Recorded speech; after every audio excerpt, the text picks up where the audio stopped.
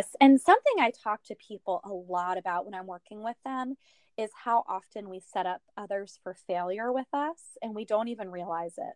And we do that from the very beginning when we're dating, where we continually protect them from having to feel uncomfortable. So we don't express our needs. But then one day we're so angry that we blow up. And they really never had an opportunity to say to us whether they could or couldn't fulfill our needs. But what we did was we just decided for them that they couldn't. And then we shut our mouths about it and we just accepted it. So one of the most important things to do in a relationship is to ask yourself, am I setting this other person up to be successful with me by being really clear? Or am I making it so that they're ultimately going to fail me because I'm not giving them an opportunity to come through and show up? Hello and welcome back to the show. Thank you so much for tuning in to Pave Your Paradise podcast.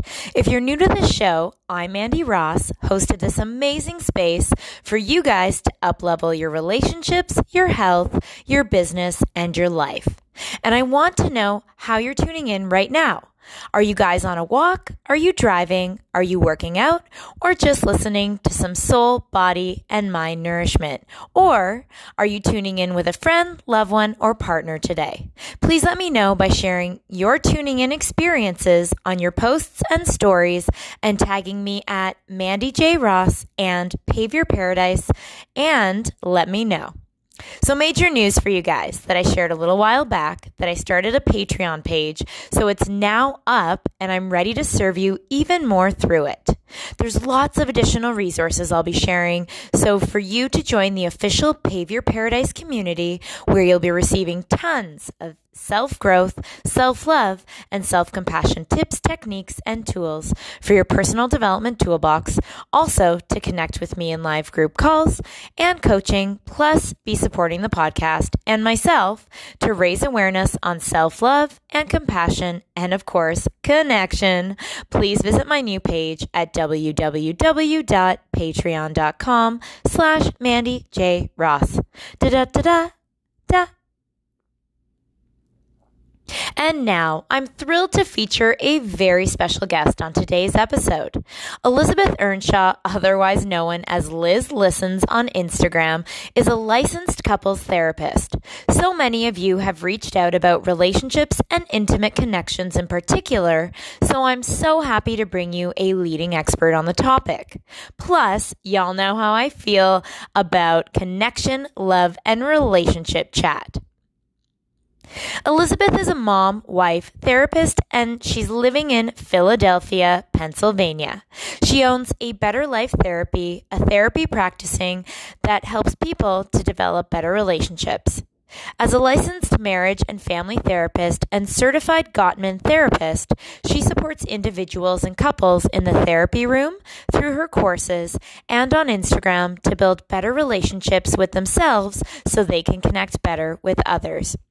So guys, I am so excited to be featuring her and her amazing work, and I also get to offer you guys an incredibly life-transforming program that she's offering called Love Lessons at 20% off the cost today. And as a Pave Your Paradise community member, my goal is to help you guys with as many resources as I can. If you want to learn how to love yourself and others better for 365 days a year, because y'all know it shouldn't just be saved for those special occasions, this program's for you. Most importantly, if you're craving expansive, healthy, true love in your life, please check out Elizabeth's amazing content. I'm a huge fan myself to create incredible love in your life. I've included links below for you guys to join in the show notes. So Liz is a licensed marriage and family therapist, a wife, a mama, and so much more. We actually met through social media when I stumbled upon her content. Upon following her Instagram and consuming her next level conscious posts and discovering what she was all about, I knew I had to have her on the show for you guys. Because of her background and own personal transformational journey of love life experiences, she's full of insight and inspiration. She's someone who I completely appreciate and respect for what she's creating in the world, especially the positive impact she's having on the awareness of connection we have with ourselves in intimate bonds with others and offering solutions to those who are struggling. Her strategies and advice for creating incredible love are thoughtful, articulate, and can have a huge positive impact on your life, so I had to share her with you. I want to continue bringing on expert guests that will help you, inspire you, and empower you, and Elizabeth Earnshaw is a breathing, living, walking example of paving your own path to paradise. We dive deep in this episode on her personal love life journey, including life with marriage and a little one, rewriting your love story, conscious coupling, how to create a healthy, intimate relationship, language you can use today to attract a high-value partner, how to navigate the dating world in current times, including online dating, and so many other love-focused topics. So I hope y'all enjoy this interview as much as I did with Elizabeth Earnshaw. Welcome to the Pave Your Paradise podcast. I'm Mandy Ross, international media personality, speaker, writer, life cheerleader, and coach. Each episode, I'll share a guest or an idea to help you blast through your limiting beliefs, nourish your soul, and connect with yourself to take your relationships, health, business, and life to a next level. We don't play small. We're meant for great things. We take our struggles and turn them into slam dunk successes. This is the place for you to create your best you so you can pave your personal path to paradise. Are you with me? Let's do this. All right, Liz Earnshaw, thank you so much for joining me today on Pave Your Paradise podcast. Guys, if you are not familiar with Liz's work, she is incredible. I follow her on Instagram at Liz Listens, and this woman knows her stuff when it comes to relationships, couples, and, all that good stuff around love and connection.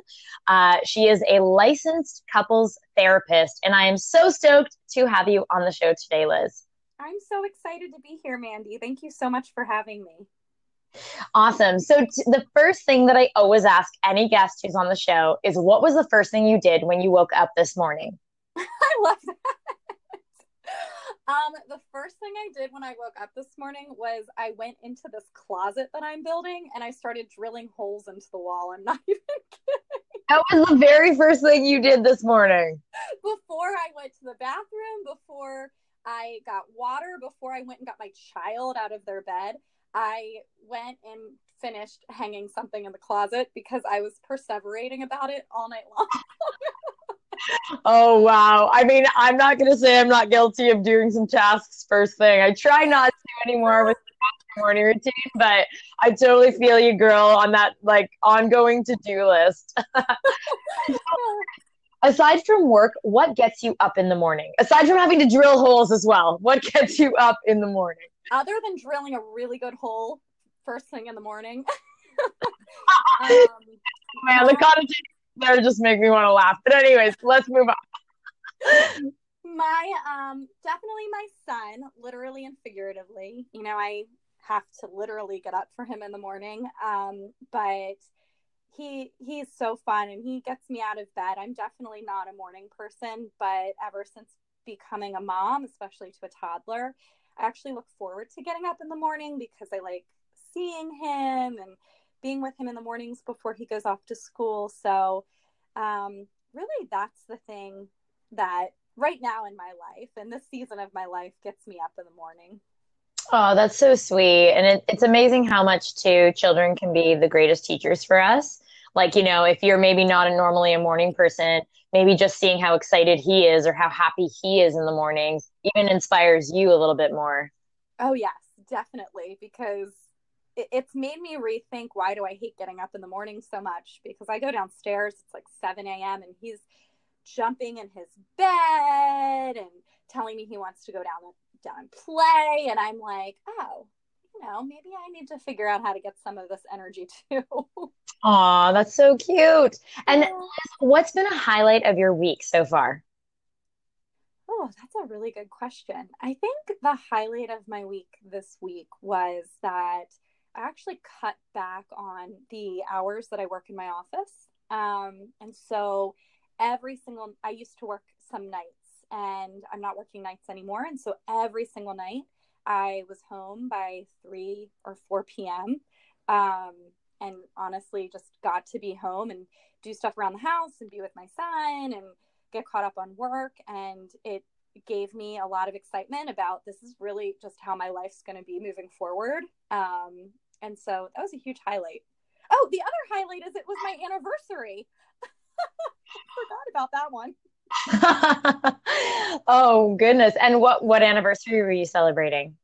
It is the third anniversary of getting married to my husband. So Oh, yeah, that's a big one. We actually celebrate more on the day we met than we do for our wedding anniversary, but we always do a little something on our wedding anniversary.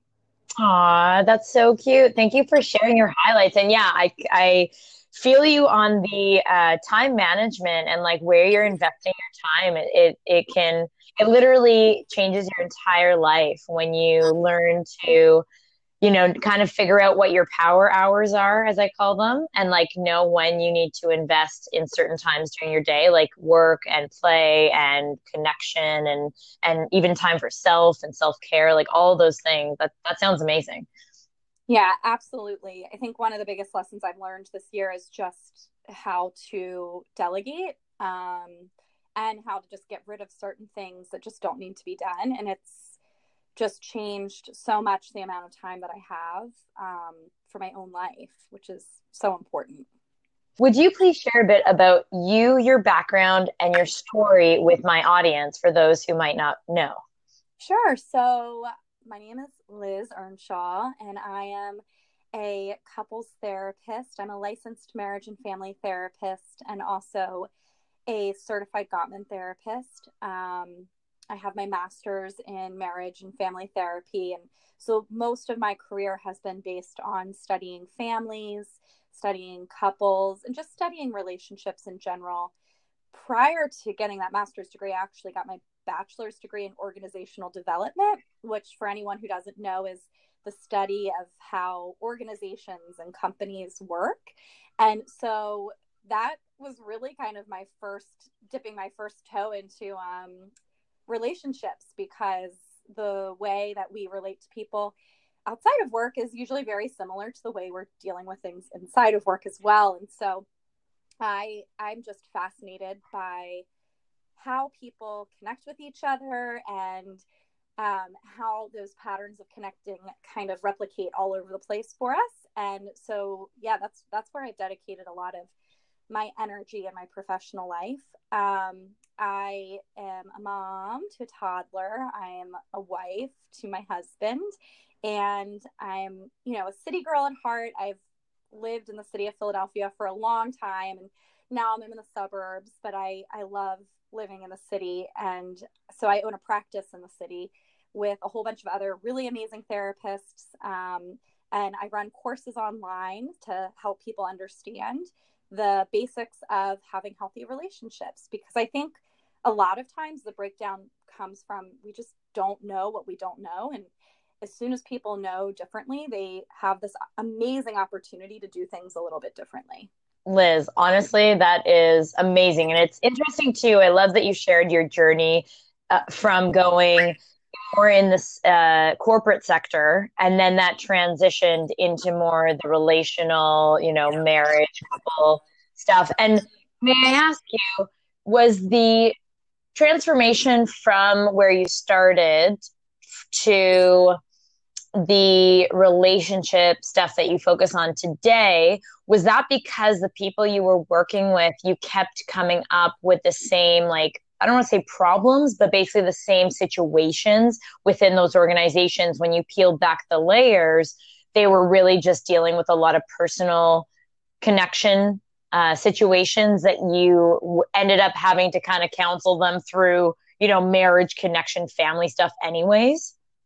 Yeah, so I have the most winding path ever to how I got to where I am today. So I started with that. And then I went and I helped to run a student support program in New Orleans. So actually, after I got my organizational development degree, I automatically knew that I didn't want to necessarily work with corporations, which is kind of weird because that's what you're going to do. And so just in my studies, I decided that I wanted to work with smaller groups of people. And so I went back to school to be a therapist. And then as soon as I graduated from that, I was asked to come down to New Orleans. It was shortly after Hurricane Katrina because because of all the upheaval of Hurricane Katrina, they needed to kind of redevelop their mental health programs. So there was just this really amazing opportunity that fell in my lap to use both my organizational development background and then also my counseling background at the exact same time.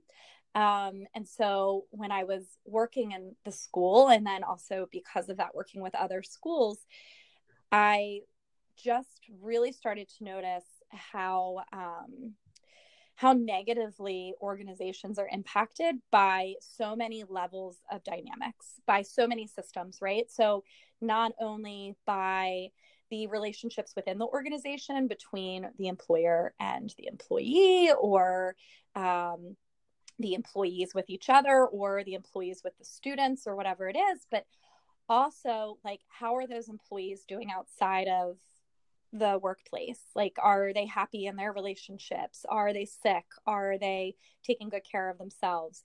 And then like even bigger than that is like, how is that community doing? And so you can imagine with New Orleans, it was a pretty significant moment where the community was really resilient, but also really struggling at the same time. And so I just in those moments noticed that what I was drawn to was what was happening for people individually in that entire system. And I started to feel so drawn to help to support the families and to support the teachers into like feeling better themselves, and kind of pulled away from the organizational aspect of it and more into the personal parts of it. And so after I left, I decided that that's really what I wanted to do, was to work with people on a more one-to-one level. Wow. Thank you so much for sharing that journey, because I think, a lot of times in life we'll start but most of the time we start out by doing one thing, and then through experience, through experimentation, and also just self-development, which it sounds like, obviously you're very vested in your own self-development journey, we end up somewhere where initially we wouldn't have even thought of, And it was interesting when you said the correlation between seeing like the health of a community and also like really boiling it back down to the individuals within that community. I think in our society nowadays, it seems like, and I wouldn't say it's definitely the priority for every organization, because I think it's still in that transitional phase and that experimentation phase. But I feel like a lot of organizations today are placing more of an emphasis on really helping their employees to really nourish themselves, because ultimately, if the employee is nourished, then the organization is going to thrive at the end of the day. Exactly. And I think a lot of companies are getting people who majored in organizational development to come in and to talk to them about that, because you really, no matter how great of a company culture you build, how many pool tables you put into the office or snack machines. Or nap rooms. Or like, I think like Goldman Sachs like makes it so you can drop your laundry off, like all this stuff. Like no matter how much of that you do within the office space, if your employees aren't doing well outside of work, then it isn't really going to matter how many naps you give them. Yeah. And so I think that, like you said, employers, and I think the world on a whole is starting to notice how much the health of the human being and their own self-care and their own life balance impacts everything else. And like that needs to be number one, because if it's not, there's just a breakdown everywhere else. Absolutely. And even, I do coaching myself, and a lot of especially either executive employees that I talk to, or people who are entrepreneurs as well. So it's not even just an organization, necessarily like an employee for an organization. I feel like a lot of people are really struggling out there when it comes to balance, like just balancing, doing all the things, like having the greatest health, having the greatest relationships, having, their business thrive, and then all the other things they still need to do in their lives to feel like they're actually balanced. And in the journey of like hustling so much to achieve the balance, they seem to feel so burnt out. Yes. Yes. And I think that's such a huge problem, is there's just so much hustle to like achieve all of this balance. And that in itself burns people out. Totally. And that's the thing. Like, I mean, obviously I want to, make this interview much more pertain to the relational aspect, especially because you're such a wonderful expert at that, at connection and relationship. What are some of the biggest, I guess, things that you see come up in your practice nowadays when it comes to just couples and relationships in general, based in the time that we're living in? I love that question. I think that based on the time we're living in, there are one of the biggest things, and I don't know, have you ever heard of Terry Real before? I don't believe so. Do you want to share? Yeah, so he studies couples, and he's written some books. I think the book is called The New Rules of Marriage. I hope I'm saying that correctly. And he talks a lot about how much marriage has changed, and yet we're still kind of operating as if it is the way it used to be. Like we haven't really learned to create new pathways yet in relationships. Okay. And he's kind of heteronormative, and he talks about men and women and all of that. But in general, it's been found that even in same-sex couples as well, that we still haven't come up with a new template for what a marriage looks like. And so in many ways, we're trying to replicate what we saw our parents do, even though our lives are very, very, very different now. And what I mean by that is that it's likely more than ever that both people in the home are working. It's likely that they have to both work because of student debt and stuff like that. Yeah. It's likely that they feel more pressure than ever before to be the most perfect parent on the planet. And so yeah, there's never been a time where parents do as much for their children as they do now, which I think we get a bad rap. We're always made fun of for being on our cell phones or whatever it is. But children now are given so many more opportunities than children ever have been given. And sometimes it's to the detriment of the parents and the relationship. And so there's all of these things that we're still doing based off of what our parents did in terms of like what roles we take on, how we deal with intimacy, how we think sex should show up in the relationship, how we talk about problems. And yet the problems are very, very different now. And our marriages are very, very different. And so people come in and they're very frustrated because they can't get the template to work. Wow, that's huge. Yeah, it's huge. And I think it's super validating, even just saying that to them. I mean, like, just this concept makes so much sense to me. Like, we're trying to essentially take the quote unquote rules of marriage, or let's just say, even forget the marriage, but rules of relationships, intimate relationships.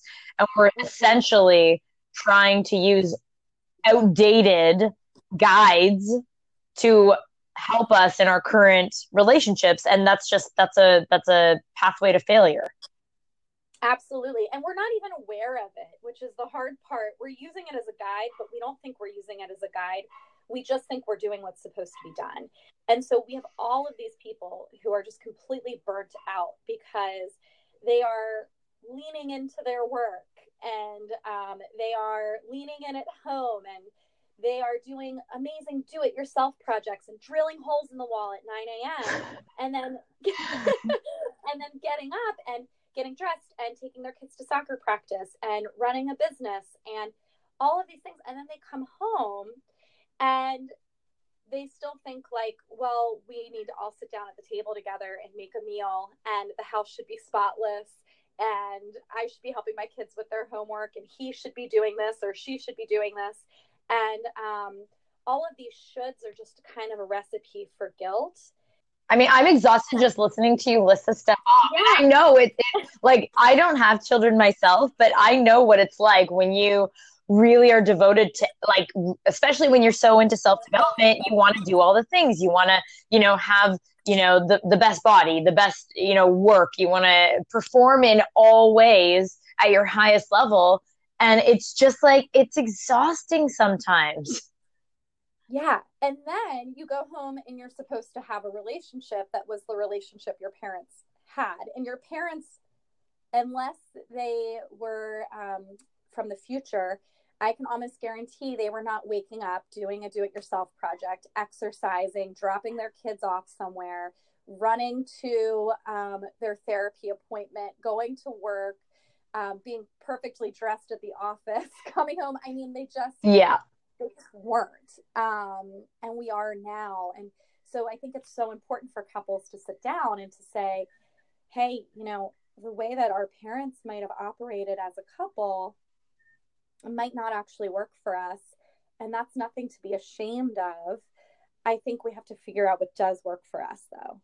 Wow, that's an amazing, amazing, like, golden nugget takeaway, to be updating your basically your new life with another person, and not assuming that the expectation is what you witnessed growing up. And I think there are a lot of people that are in tune with, like, the parent-child relationship, the Freudian philosophy of, that stuff.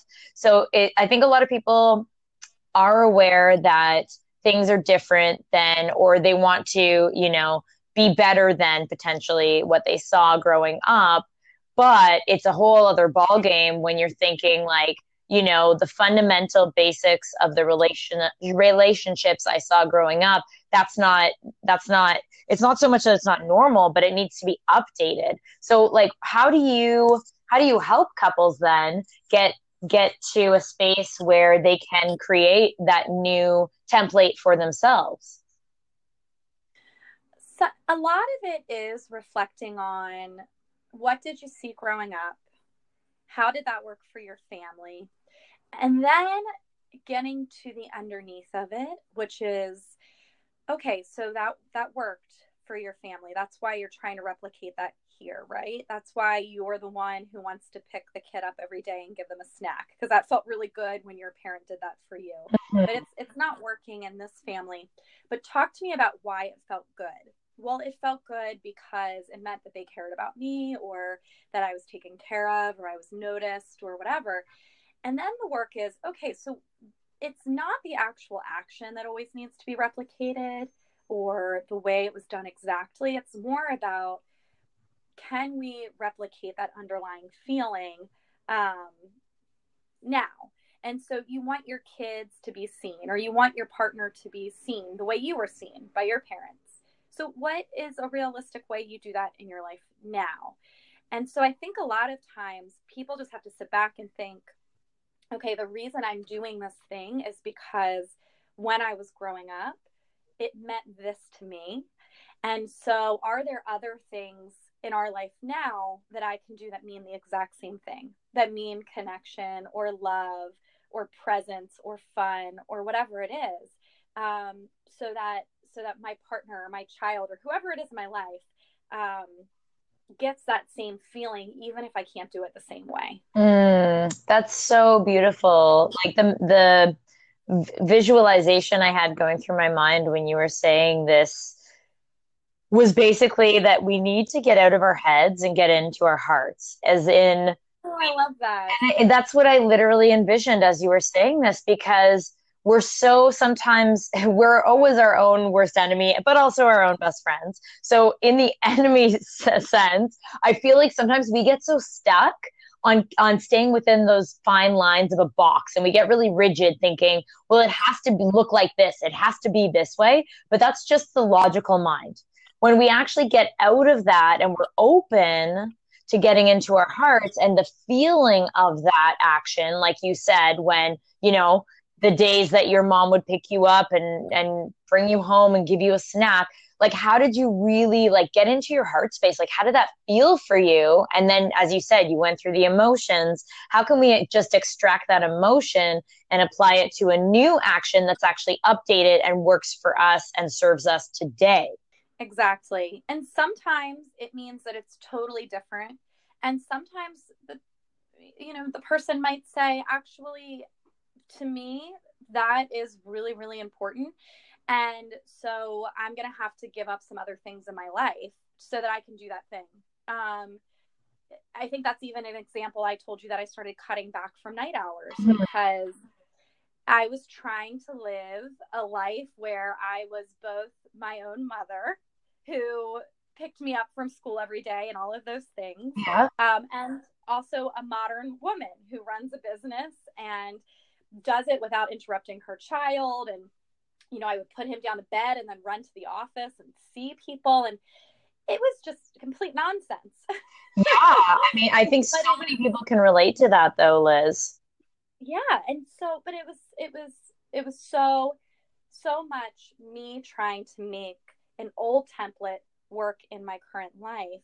And that doesn't work. And I had to really think, well, I'm never going to be able to do the old template because I do want to own a business and it's really important for me. And I am going to send my kid to daycare and all of those things, unlike I was not.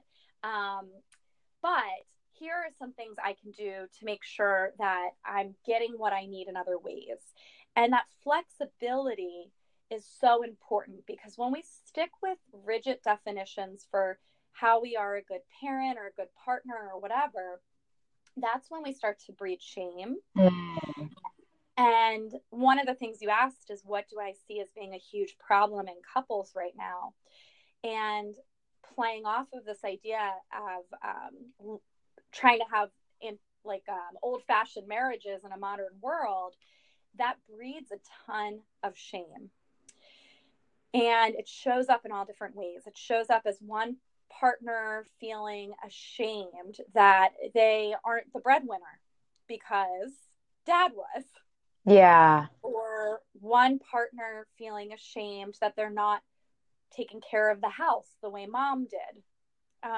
Or one partner feeling ashamed that they are too exhausted to kind of dress themselves up every day. And they grew up in a house where like their parent always looked really nice. And this shame is so disconnecting with the self and with the other person. And so it's not just that trying to use those old rules causes arguments. It really creates shame that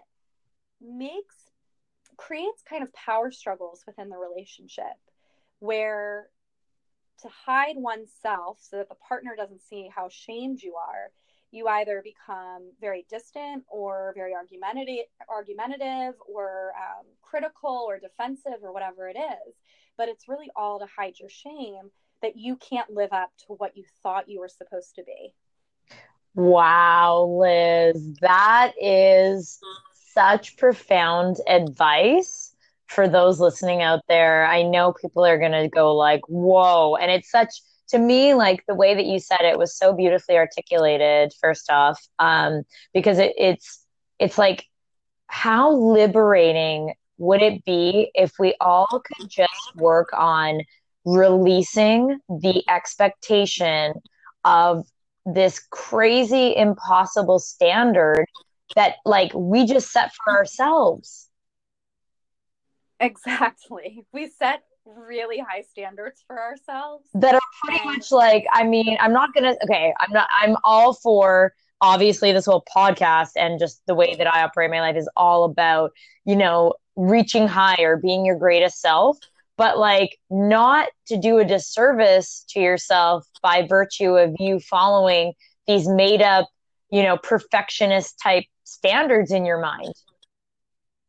Yeah. And reaching higher and being your best self is really making sure that you're doing it because it is your best self, and you're not Yes. doing And that it you're taking care of because, yourself in the process. yeah, because otherwise when a lot of people, I think, are reaching for a lot of shame-based reasons.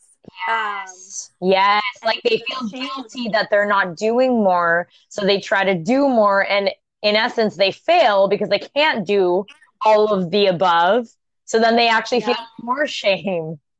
right. And then they just keep putting themselves into this cycle of, I have to be more, I have to be more, or the opposite, which is, I am so little that it doesn't even matter anymore, and I'm not even going to try. Oh. And so both of those things is how shame appears in an individual and also in a relationship. And so tell me, how does that show up and how does that affect? I mean, obviously, we know when you come and you're living in shame, coming to your partner, like basically vibrating at that, you know, level, it's not going to be good. But like, how does that manifest? And then what does that look like in a relationship that you've seen? Yeah, so it definitely impacts libido. When people don't feel good about themselves and how they are engaging in their relationship, they you can struggle with wanting to have sex with each other, because again, shame is something that makes people want to hide away, and the thing that you might really want to hide away when you're feeling ashamed is your body. Yeah. So yeah, definitely impacts libido.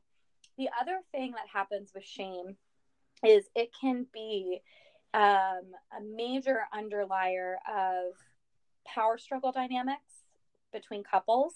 So, what that looks like is that if somebody feels shame about a topic that needs to be discussed, then the person who wants to discuss it will be trying to bring up this issue, and the person who feels shame will shut it down.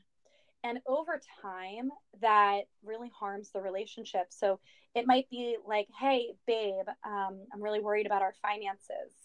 And the other person has this entire shame story about what it means to be a provider. And so while their partner meant absolutely nothing by it, their partner might have even meant, I'm concerned that I'm not making enough money, or I'm concerned I'm spending too much money. The person with the shame story, the person that feels like they're not living up to some set of standards, can't even go there. And so Like they're completely triggered. they're completely triggered. And so if anybody listening notices that every time you bring up a certain issue, your partner has a response that is surprising to you, they get really angry, or they completely shut down, or they tell you, like, don't even worry about it, it's not important. It could be for many reasons, but one reason that you might consider is that it's related to some sort of shame story where anytime you talk about it, they feel like you're bringing up their failure. They don't see it as a teamwork situation to figure out. They see it as a me situation to figure out. And when that's the case, couples will really struggle to work through issues, and they will be stuck on these repetitive loops of somebody bringing up the issue, the other person shutting it down, withdrawing, getting angry, and then it just never gets solved. And over time, clearly, that can make a relationship very volatile or just very, very distant. Yeah, I think so many people right now who are listening out there can resonate with these. And I mean, obviously, we're talking about intimate couples relationships, but I think this applies to other relationships in life too. Just that dynamic, like if say you have the same kind of conversations with relatives that never go anywhere, or with again, friends or different people that are close, are in your life, and so I have so many questions, but basically, I mean, this is your specialty. So the courses that you offer, essentially, if we could extract some of I know you have a new course that you're going to be relaunching. If you want to talk a little bit maybe about that and how you operate within that course to help couples rebuild and also strengthen their bonds. The course that I designed was the course I always wish I had.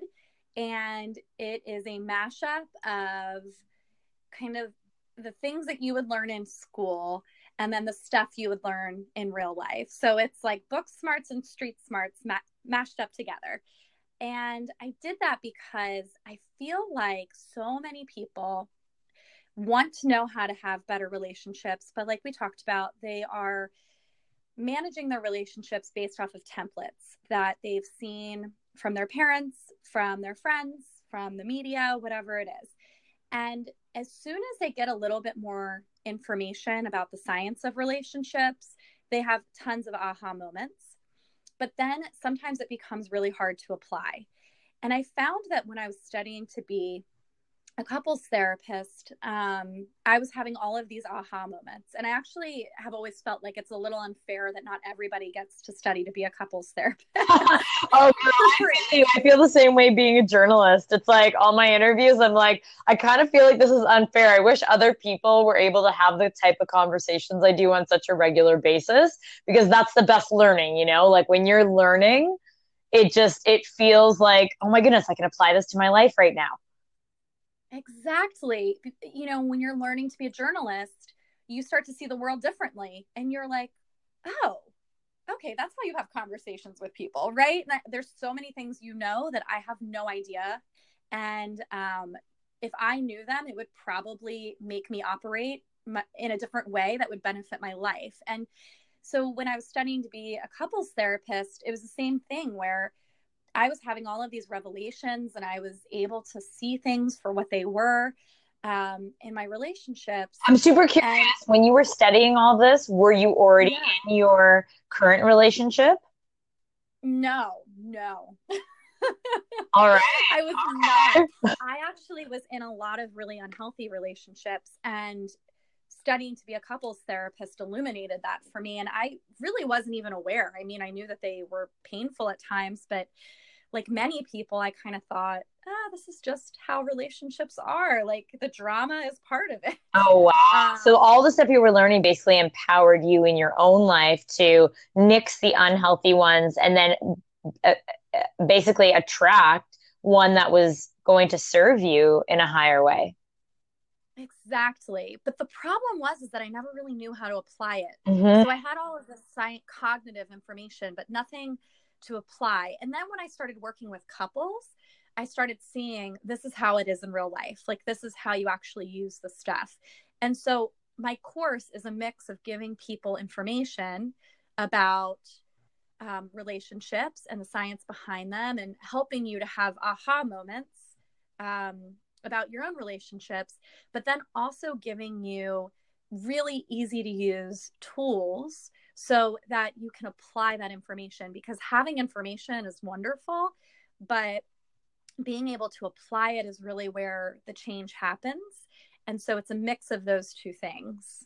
And we talk about everything, you know, attachment styles and how to shift them into something more secure, and boundaries and your relationship template, like we were talking about a little bit earlier, communication skills. And yes, I provide the information, but also tips on how to deal with it in real life.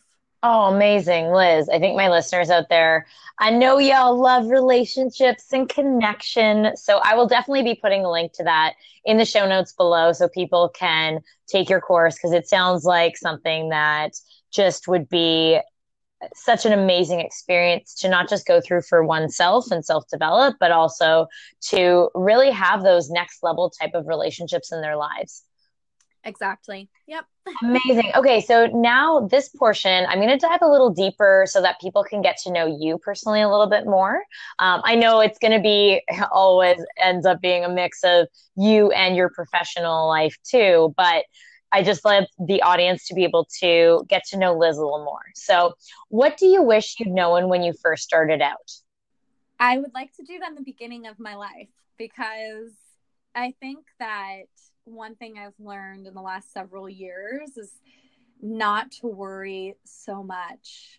And I know that's so kind of cliche. Probably everybody gives that answer. But when I was little, I wish big me could have come back to little me and said, don't worry, like it is going to be fine. And there are going to be so many things that are disappointments, but there are also just going to be so many things that are inspiring and fun and exciting. And your life is going to end up where it's supposed to be. And the more worrying you do, the more you get kind of stuck in a loop. And so stop worrying and just take opportunities and allow yourself to enjoy the good stuff that's happening right now and to sit with the bad stuff that's happening too. Oh, beautiful advice. What compelled you to become a licensed couples therapist? So in my path of a whole bunch of different degree interests, I also went to school to be a teacher. I did lots of stuff. I was feeling super lost. I didn't know what I wanted to do after my organizational development program. And I was driving down a highway and there was a billboard, and that was the moment. Wow. Okay, please share. What did the billboard have on it? And that's why I wish I could tell my little self, like, just chill. Like, all the worrying and all of that, like, it's the billboards that you notice in random moments that are going to change all of the worrying. I was just driving down the road and there was a billboard for a couples and sex therapy program. And I don't know, I truly had not thought of being a therapist before. And I just saw it and was like, oh my gosh, that's what I want to do. And I hadn't even seen, I had kind of looked at psychology programs, but I had never seen one that was specialized in couples and families. And I literally went home like 5 minutes later and parked my car and got on my computer. And I filled out the application. I went to the interview the next week and took the test the next week. And I think I was accepted like 2 weeks later. And it's been history ever since. Oh my goodness. I love that story for so many reasons. And thank you, first off, for sharing that.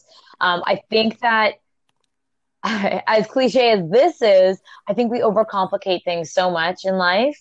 And like, you literally just looked up, had this revelation, took action, which is the most important part of this equation. You took action, and there you go. Like, you literally changed your entire life within a short period of time because you were hyper aware, then you applied what you knew, and you took action. Yep.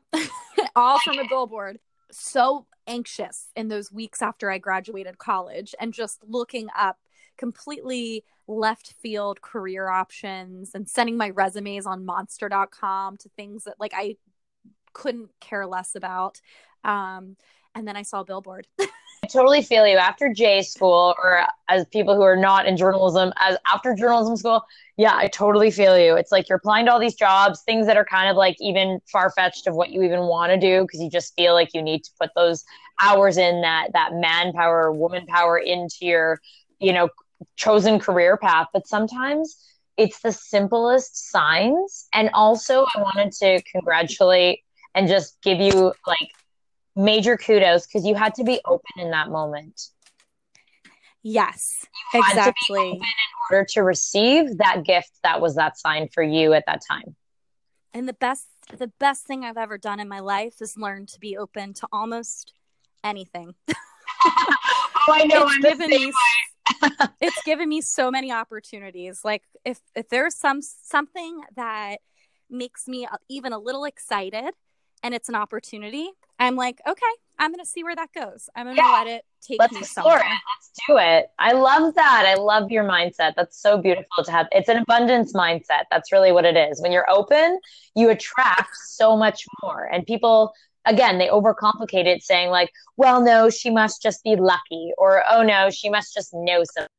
No, but no, I really think it boils down to having an abundance mindset. You're open to life and you're open to receiving. Yeah. So amazing. So what are some of your daily habits that you swear by for success? And let's forgo this morning, but what does your, because I'm obsessed with morning routines. I say this to all my guests. Like, I love morning routines. I have my own master morning routine. So within those daily habits, what does your typical morning routine also look like?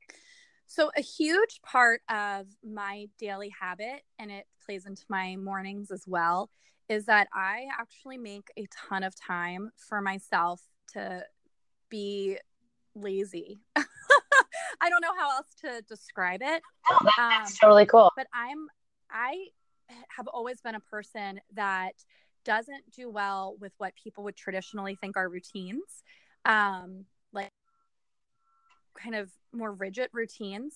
I do really well when I'm allowed to sit and like hang out with my son for an hour and color on the kitchen table with each other. So my mornings really almost remind me of like childhood mornings in the summer where I love that. yeah, it's just kind of whatever you feel like doing, you do. I do. And we do, of course, have a timeline. So again, it is still routine, but I get up around, 6:30 and I keep my pajamas on and I go get my son and my husband helps me and we feed him breakfast. And when we sit at the kitchen table as long as he wants and we talk and color and whatever. And then after that, he will play and I will get ready for work. And then I will make him the quickest lunch possible. I'm like so speedy with that. I don't even prep it the night before. and then we get in the car and we listen to fun music and I drop him off. And that's my entire morning. And it's so laid back and it's so relaxed. And I expect nothing of myself and I expect nothing of him. And it always goes really, really well. I feel like this is something people could apply to dates. Yeah. Honestly, it was popping into my head as soon as I was like, especially at the end, how you described it, it was kind of like, we have the structure, we know we're going to be together, but there's nothing that's really planned within that. And we just kind of go with it. I feel like that would be a really beautiful thing to apply, especially to first dates, but like just dating in general. My first date with my husband was very similar to that. I walked over to the restaurant. It was near my house, wearing exactly what I had on. I didn't change my clothes for that particular date.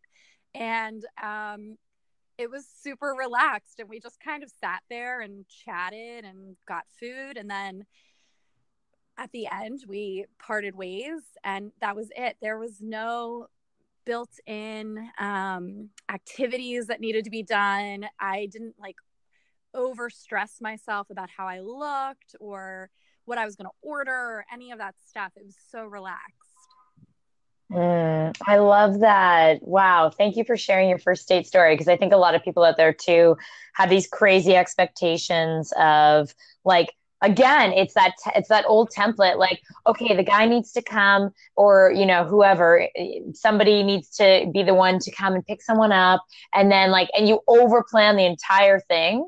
And okay. The one caveat I want to say is not to get lazy in your dating style by any means. Yes. But at the same time, I think it's really nice to just go with the flow, especially when you're getting to know somebody.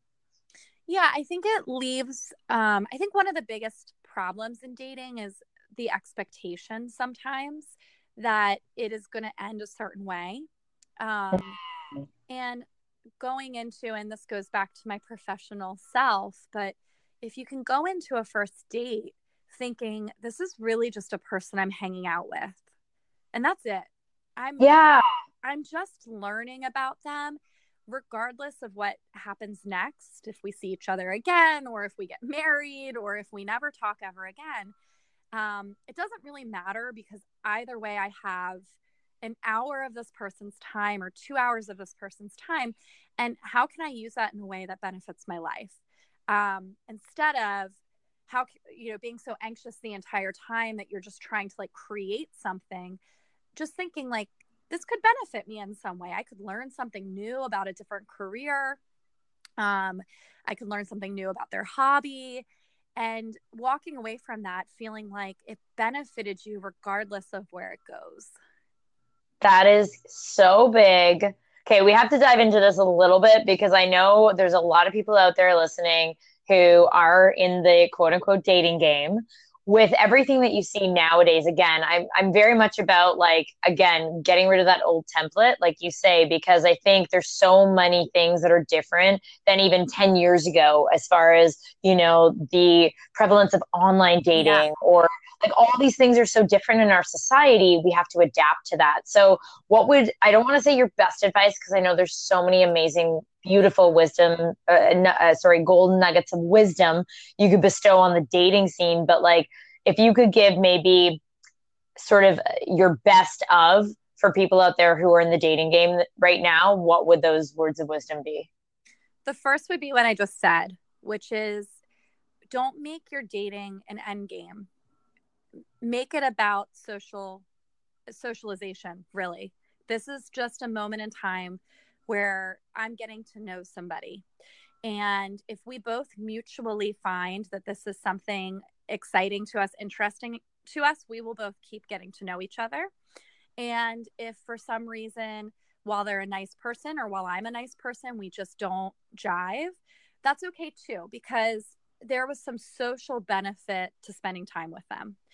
And like, And how would you even, for people out there who even want to like set up a first date, like what would your best approach be?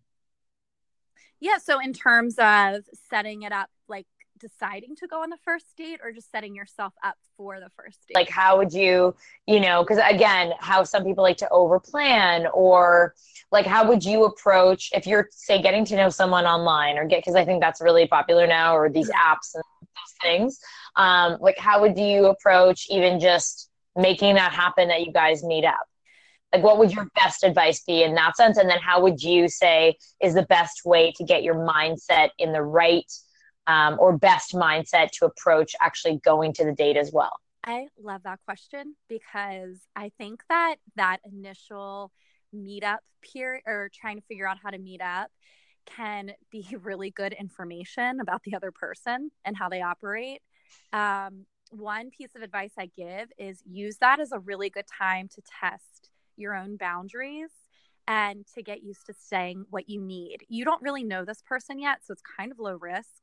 But don't let somebody just be your pen pal. If you want to be going on dates with someone and they're just like chit chatting with you for 6 weeks, and every time you start talking about meeting up, they're like, oh, I'm busy, I have a business trip or something like that. You know, in those periods of time, say what you want. And one of the things you can say is, I'm on here because I want to date. So I would like to be able to meet up. Are you able to do that?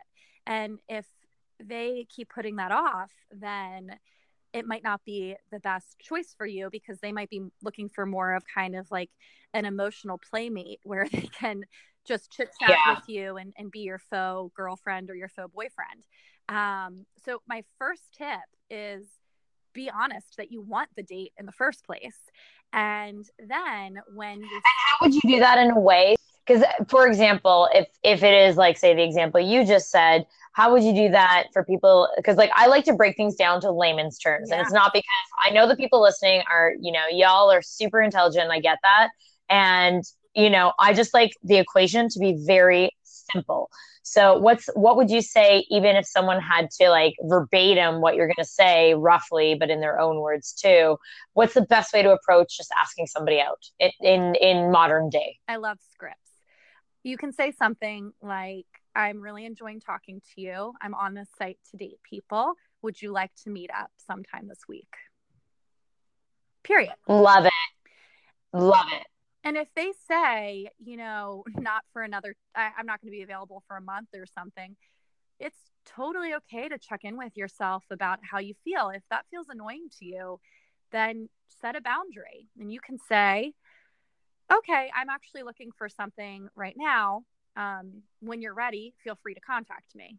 And you don't have to continue on with this person. Or you can say, that's okay, well, that's not interesting to me and I wish you luck. Or if it feels totally okay that they can't get together right away, you can, of course, say, all right, fine, and continue talking. But really, I think that you don't want to do a disservice to yourself. Like, I get what you're saying. It's like really having to check in with how you feel about that scenario, and if that really is doing you a service. Like, if that's really working for you and it's aligning for you, and if it's not, then you're kind of just doing the inevitable of, more than likely, as you said, reflecting. That's probably going to be a reflection of how they're going to operate in the relationship. Yeah. And so if you're trying to set boundaries, even through setting up a date, and they're not able to give you what you need, you don't have to test the waters to see if they can give you what you need in real life too. It's okay to walk away from that scenario and then put your energy into someone that is already in the same place as you are. Okay, I have to throw this in because I think that's one thing if you're on a dating site, because I know that it's not, as you said, unfortunately, even being on a dating site, people don't necessarily think that's obvious enough to go, well, hey, I'm only on here because I'd like to date. Now, with the prevalence of social media, though, I know a lot of people connect through social media. So let's take the same scenario. And if you weren't, obviously, say you connect with someone online through social media, though, and, you know, because of that, you're not necessarily putting yourself out there all the time as like, I'm on here to find somebody. How would you, I think this is very common for a lot of people nowadays, meeting people on social media sites. How would you approach that situation? That's such a good question. And I don't know what your opinion on this is, but to me, that kind of replicates more of like a I met you in real life kind of scenario, because the way you deal with somebody on a dating site isn't the way you're going to deal with somebody you like at the bar. You're not going to go up to a person you like at the bar and go, would you like to go on a date? If not, I'm only here to date, so leave me alone otherwise. Can you imagine? You probably would get the date if you said that. Someone would be so like, what the heck are they doing? Hey, look, I'm only here to find the one. Are you ready or not? Like, I don't got time to waste. Like, ain't nobody got time for this dating stuff. Like, let's get this going. And so I think that kind of scenario, or even being on social media, it takes more of you have to check in to see if that person wants to date. Whereas on a dating site, it's already kind of out there that that's what's going on. So probably, and I wonder what your thoughts are too, it's more of kind of nurturing the relationship and seeing if you get along just through authentic conversation, and then complimenting and saying, I'm really enjoying talking to you and I would love to meet up sometime. And again, like, it's a little different, because if they say no, you're not going to say, well, I don't just want a pen pal, because it started as a friendship, not as a dating site. But totally. You asked what my thoughts are. So, I mean, I completely agree with you. I think that the difference is, yeah, your intention with a dating site, you're putting it out there, having most people have also joined, hopefully, for the same intention. So it's already clear, at least from, I would assume that it would be clear, but, you know, obviously you might want to say that with people either way. With the social media, I think you're right. Like, I can only speak, obviously, always from my own heart space and my own experiences. But like, I connect with a lot of people on social media. 99% of them are not people I'm going to date or I'm interested in dating, you know, like, right. If any, you know, right. But I think that it's really important that, yes, it's more similar to how you would approach someone in your actual life offline. So if there's someone you're interested in, you know, I kind of go back and forth, but I do ultimately think it's always best to just start things off if you have that opportunity to start out as friends, because that's a really beautiful way for you to get to know someone with no pressure and no expectations. Like, you're just getting to know one another, as you said. That's the best mindset to approach a date with.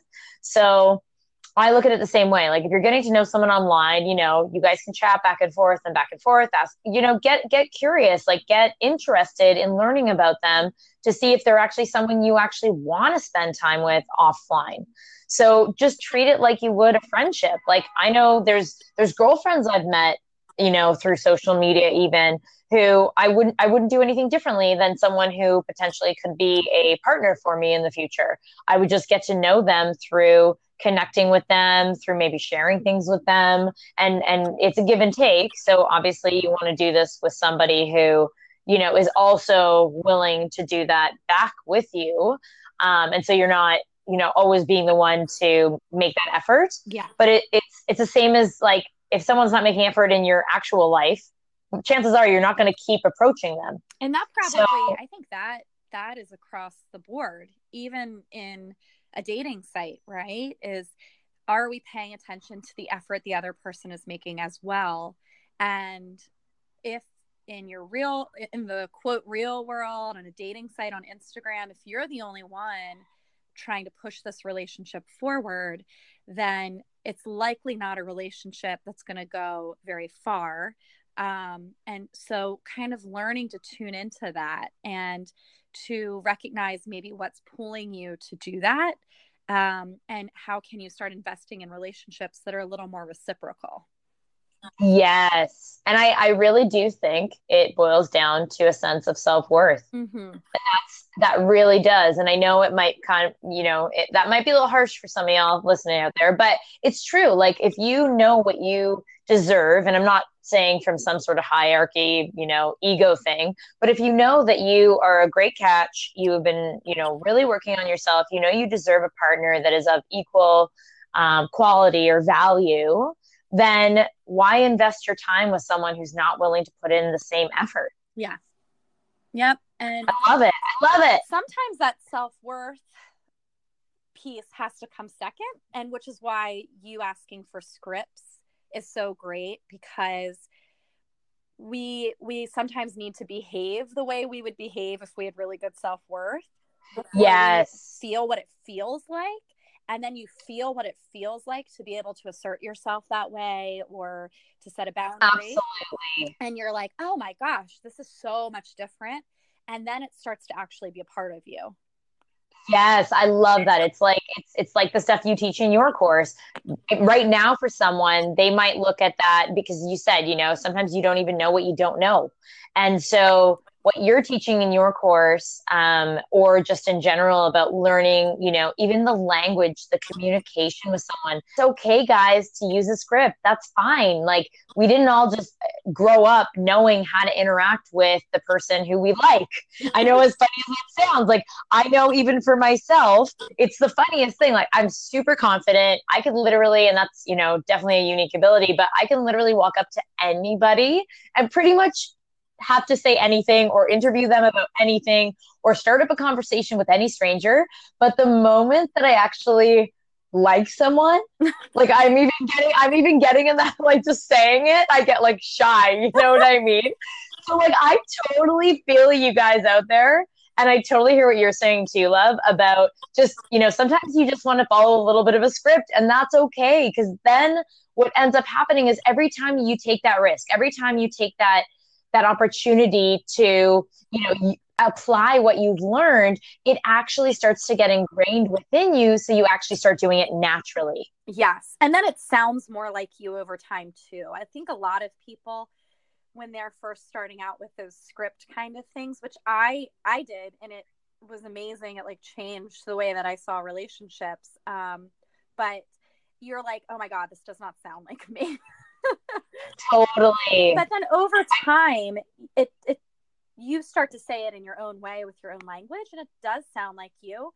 But sometimes it is really that utilizing a script, not really feeling like it fits you necessarily, but doing it anyway so that you can start to engage with people in a new way. Yeah, I think you just touched on something that's a really big pain point. And thank you so much for actually pointing that out, because you're absolutely right. It's like the self-worth piece is very, very important. You need to have a really strong sense of self when you do enter into union with somebody else. But if that element is not aligning right now for you, then it's hard for you to articulate what your needs are in a way that's going to actually be received positively by somebody else, because you aren't able to form that language yet, essentially. Yeah, exactly. You just don't know what you don't know. And I remember back to when I was dating, and I was actually sitting in my therapist's office, and she gave me a couple things to say every time. She was like, say this every time and notice each of their reactions. And can you share something? I'm so curious. So one of the things was, you know, not letting people shift dates on me a lot. I was really too flexible. I think I'm naturally kind of a people pleaser. So I would be dating a doctor and they would say, "Oh my gosh, surgery ran over and I'm going to be an hour late." Or I would be dating like a pilot and they'd be like, "Oh, the other pilots are in. We're going to go grab a drink first and then I'll meet up." And I was like, this, it just really bothers me, but I'm kind of always flexible about it and say, "Oh, no problem." Um, and she brought to my attention, like, well, it is a problem because you surrounded your day around getting home on time so you could get dressed and da da da da. So when they change plans, every single time, can you say, um, I I plan my day according to the commitments I make, and so I'm not going to be able to make a plan ahead of time with you again. But if you want to meet up, like just try to catch me on that day and I'll see if I'm available. And I started saying that to anybody who tried to switch a plan on me. And it was amazing because the people who didn't really want to date me were like, "Oh, okay, cool, no problem."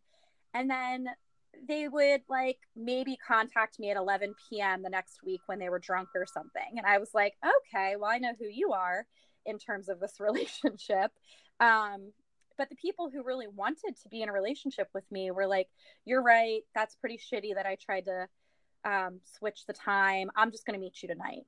And it opened my eyes to, if I say what I really want or what really bothers me, I'm actually giving the other person an opportunity to show me who they are for real, instead of creating that for them, which is what I was doing before. Was I was just making it so easy on them that I got to decide that they were really nice guys and that they really liked me, even if they didn't.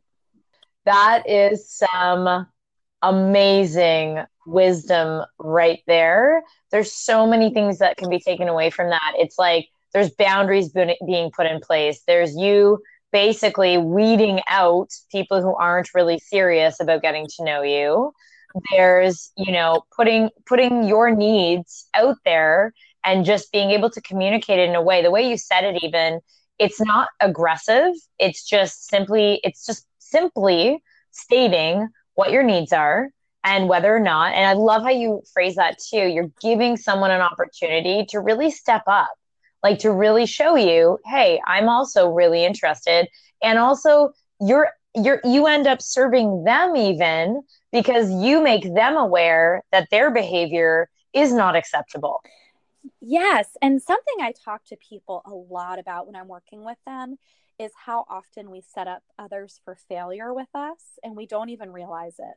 And we do that from the very beginning when we're dating, where we continually protect them from having to feel uncomfortable. So we don't express our needs. But then one day we're so angry that we blow up. And they've really never had an opportunity to um, say to us whether they could or couldn't fulfill our needs. But what we did was we just decided for them that they couldn't, and then we shut our mouths about it, and we just accepted it.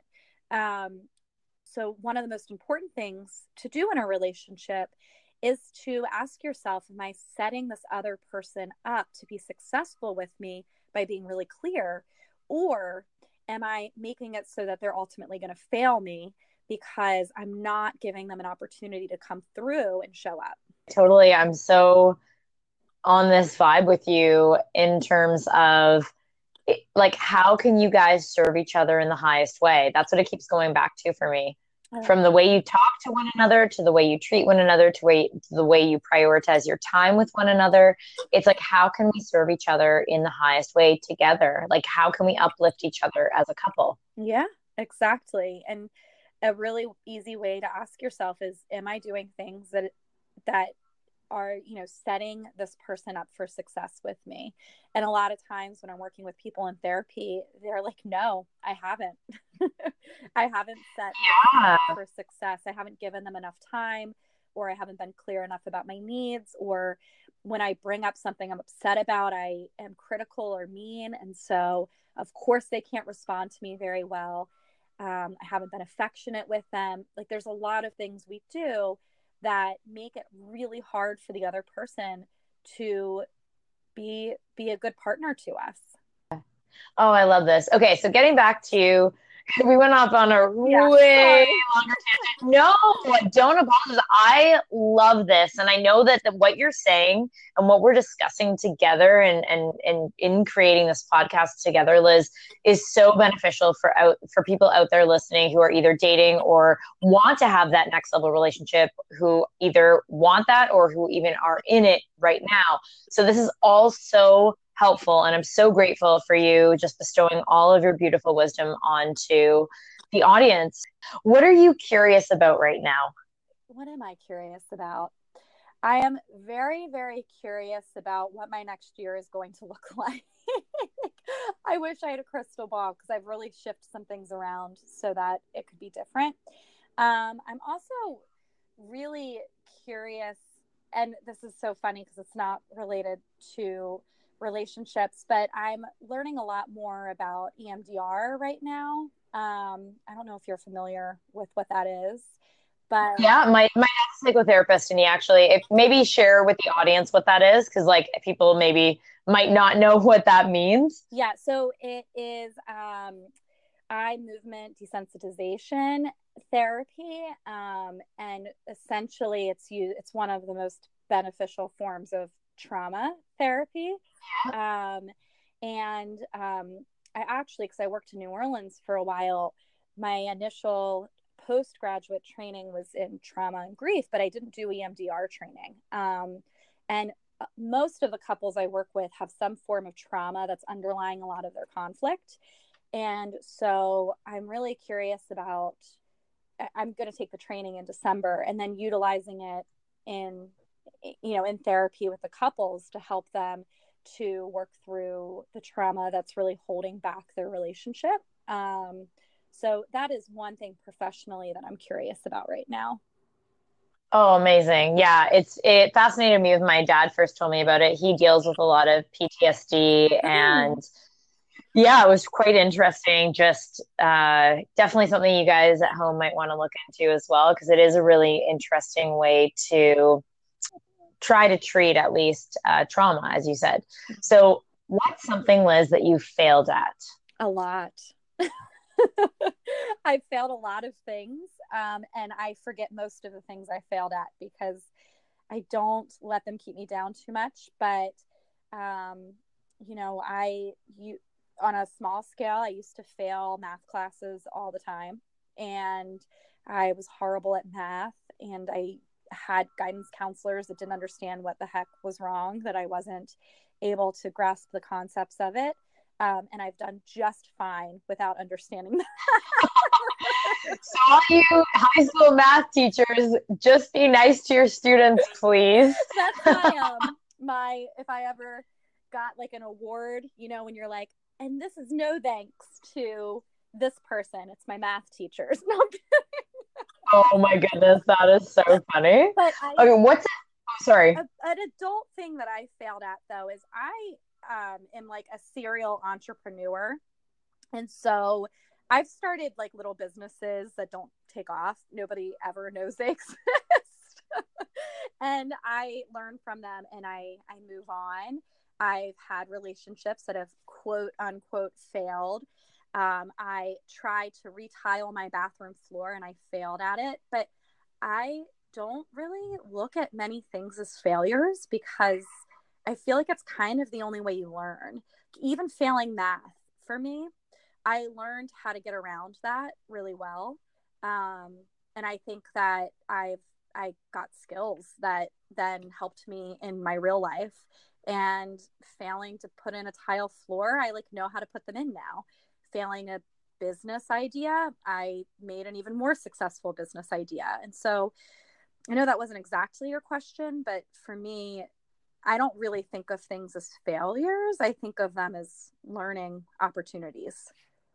You're gonna laugh. So pretty much everyone who I've interviewed has said the same thing. I actually love this question because, as you said, just like setting up a date reveals so much about a person, this question in itself, I think, reveals so much about who I'm interviewing. Yeah. And the word failure itself, and I don't do it to trip people out. Like, whatever. If you consider something a failure, awesome, let's roll with it.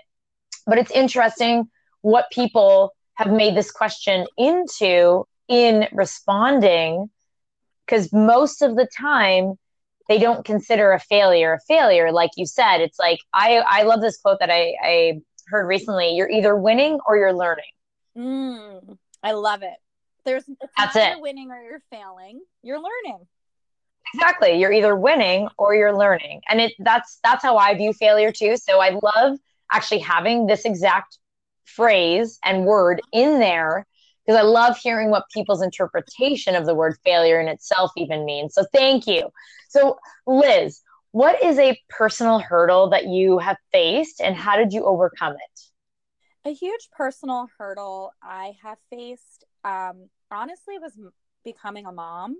I think that's the biggest hurdle I've ever faced in my life. And there are other things that, if people know me, they would probably say that, like, there's been bigger hurdles than that. But adjusting my relationship, adjusting my career, adjusting my sleep schedule, to take care of this little human being was really, really challenging for me. And I think that a lot of what I assumed I would be like as a mom, or what I assumed motherhood looked like, immediately within the first 48 hours, it was nothing like that.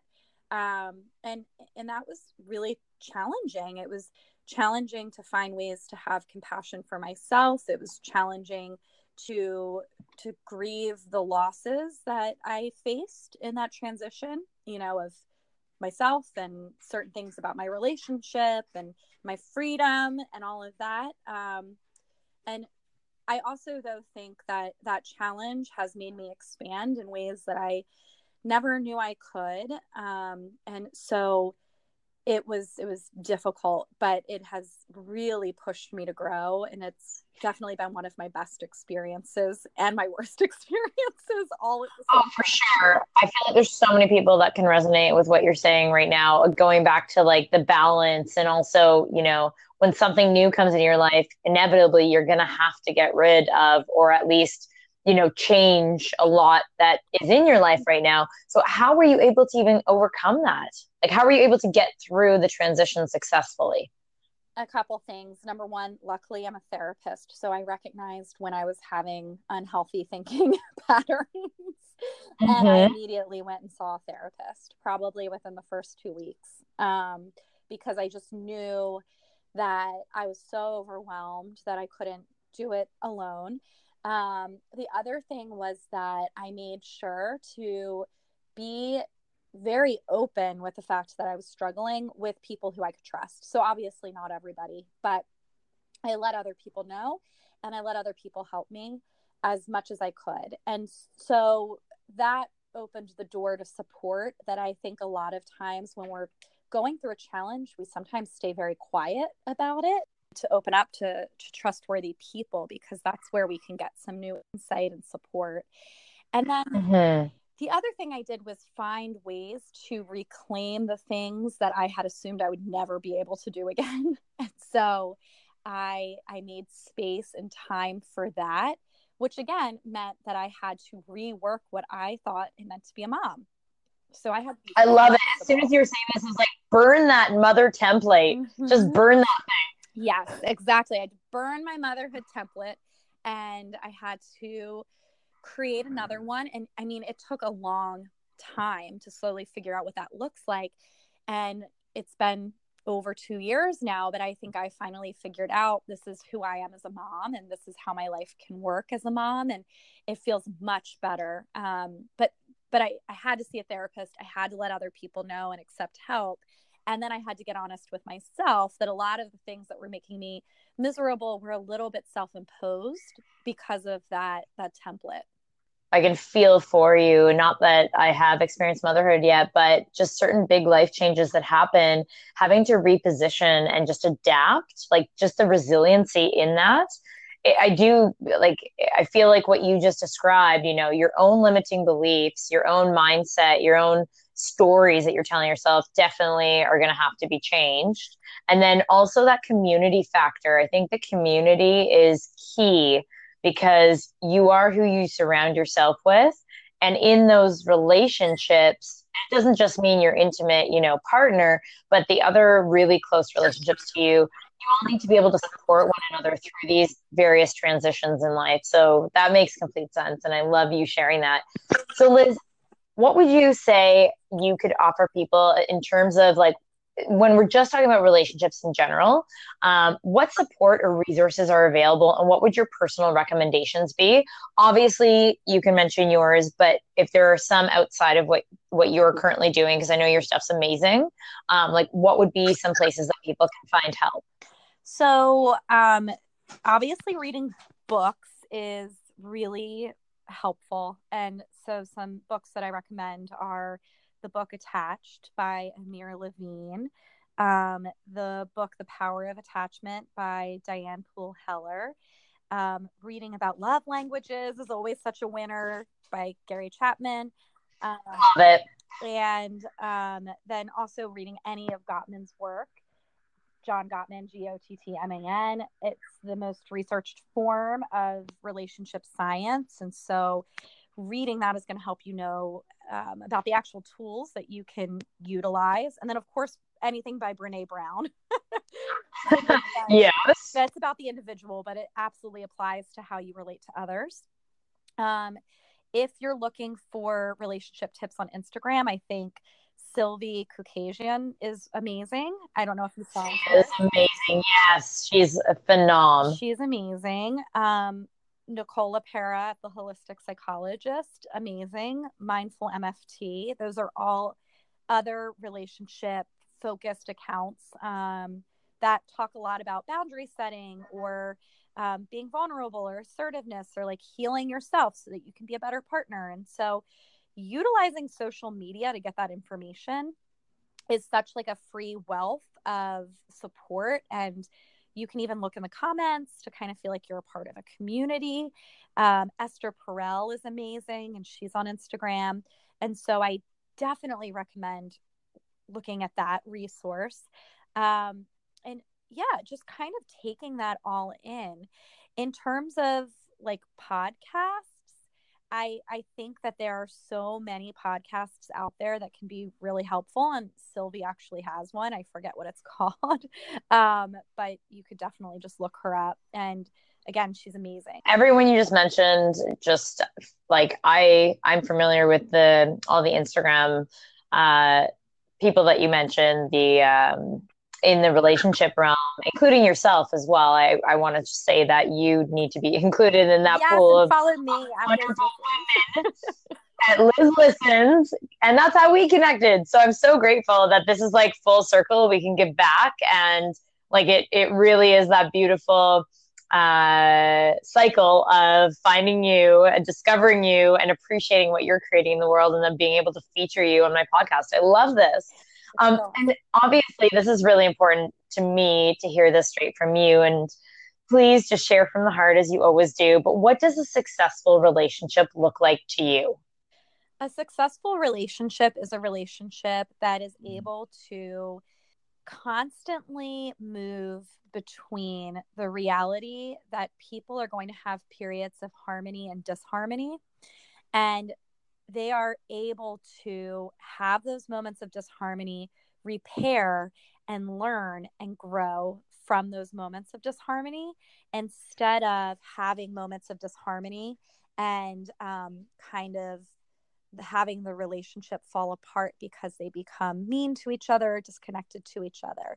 So it's being able to accept the reality that you will not always agree, that you won't always be the same, but to be loving and supportive of each other through that. And because of that, you both have the ability to grow individually and also as a relationship. What a beautiful way to say it. And I think that's something that a lot of people struggle with is how do we grow together? Because I'm a firm believer couples either grow together or they grow apart. And this is only from personal experience too. I will say from my past relationships, it's like you really feel that. And it is really a matter of supporting one another day to day. It's literally in those day to day actions and interactions with one another in uplifting and supporting one another. And also just, yeah, the honesty of knowing that you're not always going to get along. It's life. You're two different people trying to merge, and that things are not always going to be, unicorns and fairies and butterflies and magic. But it is when you get through and grow through those times together, I think that's when the real magic can happen. Absolutely. And when you're able to do that in a way that is respectful and kind and loving and not critical, defensive, and distancing. Oh man, I could go into a whole other topic conversation with you on that one. But we won't. Okay, if you had to recommend one book that could positively change someone's life, aside from, your writings and your work, what would it be? Daring Greatly by Brene Brown. And why? Because I think that there are so many parts of us that are held back by not knowing how to be vulnerable and to be brave in that vulnerability. And that when you are, you can connect with not only other people better, but you can connect with yourself in a way that allows you to go towards the things that matter. Amazing. What quote do you live by and why that one? Change your sails, not the wind. It's actually tattooed on me. What is it? Change your sails, not the wind. Mm-hmm. So you can't. Okay, so what's the story, girl? I heard it one day and I love it because it's kind of my mantra. I can't change everybody or the world. I can't change situations in my life all of the time, but I can change my own sails. Like I get to decide how I react to something, how I maneuver around something, regardless of, the wind. I love that. I love that so much. Oh, wow. That was a great one. On a scale of 1 to 10, how weird are you? 10. Like full blown weirdo unicorn status? I'm so weird. I love it. And what would you say you're most grateful for in your life right now? My family. Beautiful. If you could have lunch with one person, alive or dead, who would it be? That is so good. I think I would go for Brene Brown again. I just love that lady. Oh man, yeah, she is awesome. I totally feel you. Do you have any guilty pleasures, Liz? Oh no, because I don't feel guilty about any pleasure. Wow, woman. You definitely are someone that is a teacher for others on how to really indulge in so many ways in life. I love that answer. Like, love it. Okay, if you could only eat one food for the rest of your life, what would it be? Spaghetti. Spaghetti. Oh my goodness, that's amazing. What are you most excited about that's coming up? I'm really excited about my course that's launching in the next group of the course that's launching December 1st. I'm so excited for it because I've made some shifts and it's just going to be even more amazing than it was. I'm super excited to attend the Art and Science of Love training in December with the Gottmans. That's going to be so fun. And I'm also working on a book and I'm really excited about that as well. So I have so many fun things coming up. Oh, what a number of blessings to just be so grateful for as well. And just so people are aware, though, this course that you're relaunching, that you've basically upgraded now, what is the main theme or topic of focus so people really get a good nutshell of what it's all about? So the course is going to be a membership, and each month there is going to be a new topic about that impacts relationships. And so December's topic is going to be boundaries.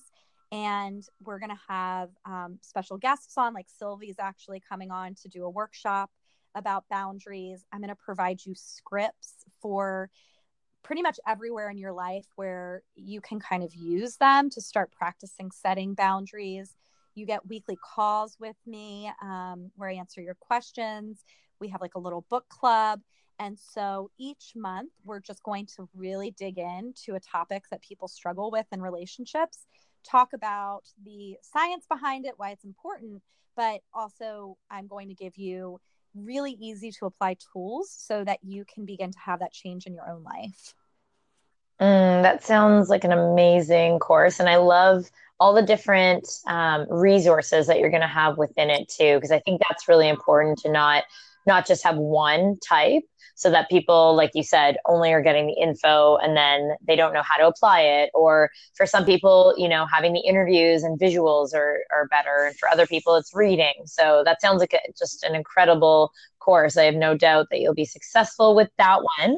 And Liz, I'm really curious to know, what does paradise mean to you? Obviously, this is Pave Your Paradise podcast, and I'm really curious as to how you would personally define paradise in your world.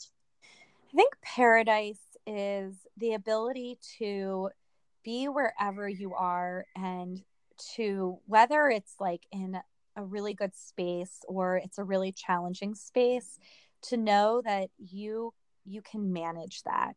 And I found that in my own life, the more that I recognize that anywhere I am in the world, anywhere I am internally, believing that I'm able to like manage what's happening emotionally or outside of myself has made it so that like most places that I go to feel pretty darn good for me. And so most of my life kind of gets to be paradise because of that. Beautiful. And is there anything you wished we had or wished that we had talked about today? Anything else? No, I loved our conversation. I think that it went wherever it needed to go. Aw, me too. I love the flow of us interacting. I love it. And how can because you're such a beautiful server in this world, how can I and the audience of listeners serve you? How can we help you in the highest way? Oh, that's so sweet. I would love if you followed me on Instagram at Liz Listens and you just became a part of the community. I love when people comment or send me messages. I read everyone's comments, and it's really important to me that I'm there and that I'm connecting with people. So by you being there, you're helping me to continue to spread my message of, different ways that you can love yourself and love other people a little bit better. Amazing. And where is the best place to find you to learn more about you and what you do? So again, you can find me on Instagram at Liz Listens, and all of my links are through the link in the bio. But if you don't have an Instagram, I'm on Facebook at Elizabeth Earnshaw LMFT. And I think the actual @ symbol is also at Liz Listens. I'm on Twitter at Liz.listens.